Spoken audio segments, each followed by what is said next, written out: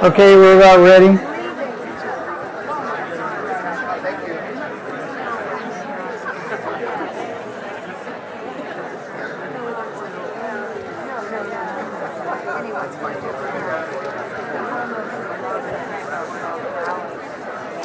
Okay, we're going to maybe use this.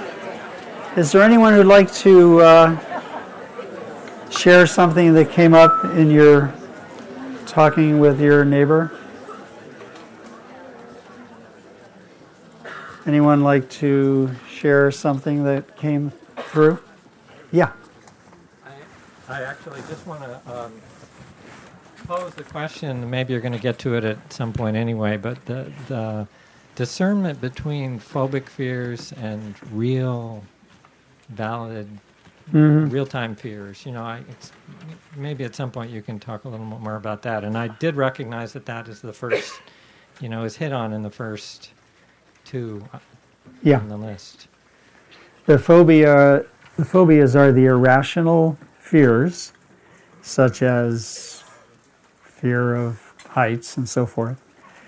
And the, shall we say, appropriate fears are the ones that have to do with what would startle anyone. For instance, if 20 cobras entered the room now, it would be an appropriate reaction to feel fear and to deal with the situation by leaving.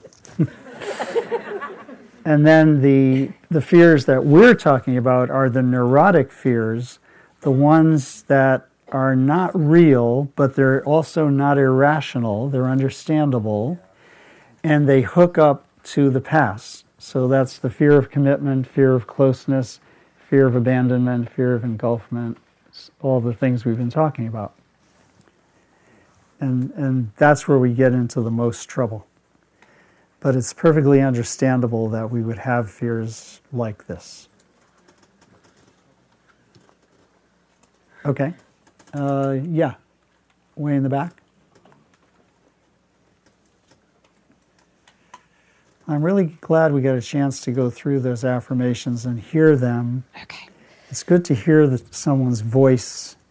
And then I hope you'll keep this list and, just kind of work with it as underline the ones that are meaningful to you and use them as daily affirmations.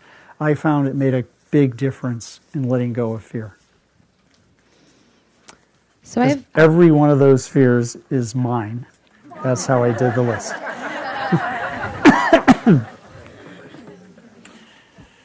All right. So I have a question about this one. I let go of my belief that I'm entitled to be taken care of. So I'm wondering what you mean by taken care of, because I feel like we're all deserving, right, of feeling like we're being taken care of in a relationship. So that's the only one out of all of these that caused me to pause. Yeah, I meant being taken care of fully so that you don't activate or launch yourself into the world. You just are having your parents take care of you, or pardon? Like a dependency. Total dependency. Yeah. I'm referring to that, not about being cared about. Got it. Yeah. Okay, right up here. Right here. With the green sweater. Hi again. Yeah. Question about I let go of the fear behind my guilt and shame. So when I have guilt and shame, often it's because I've listened to my fear and not done what I needed to do to make myself feel positive about myself. Mm-hmm. So I'm not sure about this fear of guilt and shame as much. The fear behind the guilt and shame. Well, the guilt and shame, though, sometimes guilt and shame are healthy because they're signaling that I'm not doing what I want to be doing. Mm-hmm. So I guess I just feel more like guilt and shame give rise to fear than fear gives rise to guilt and shame. Kind of goes back and forth. Okay. Yeah, I agree. Okay. That'd be a better way to put it. Right behind you. Did you have a question? No. Okay, right here. Yeah.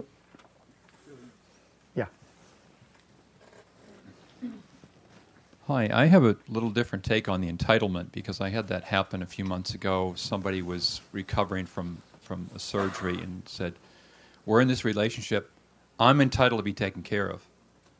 And it proved to be the devil's in the details as far as boundaries. She wasn't entitled to make me go up and down stairs 3 or 4 times because I kept bringing the wrong olive oil.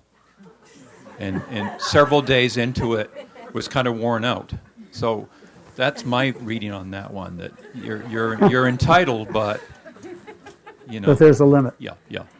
I would agree. Okay. Thank you for affirming.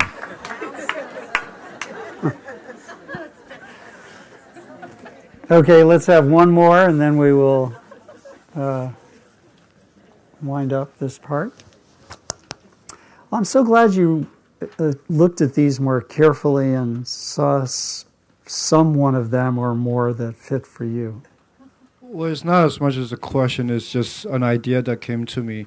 I Yeah. thought about maybe recording myself, reading this, and because one of the things that I thought was that when fear settles in, your physiology, your somatic reaction is already very high and your breath is fast. So by finding a space and a time where I can read this, and I love the length of it, it's like a mantra, so I can just listen to this in that state when I remember when I'm in a calmer state. So I thought it's just a beautiful kind of a mantra song. So I'm glad you brought that up because that is what I suggest here in the book. And I also suggest I shortened the list for the sake of time, but if you can either use the list I gave you if you don't have the book, but if you do have this, the When Love Meets Fear, you'll see page, it's in the chapter called Facing Fear, Taking Your Fear Inventory, and it begins on 155.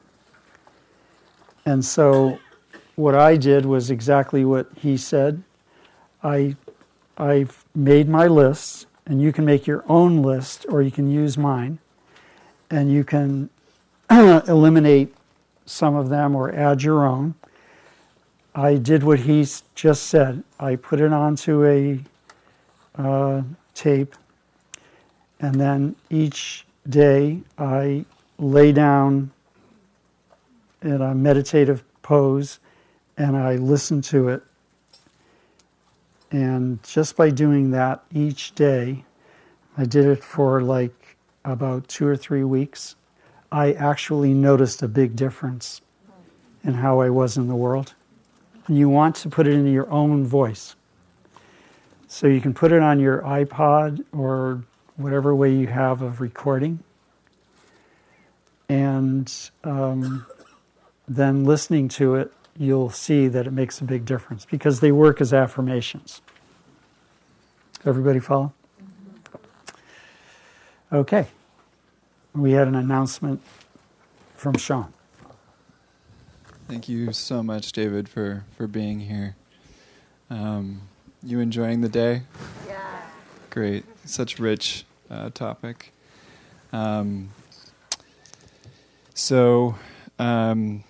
Thank you for coming. We're going to break for lunch for about an hour and a half, give or take.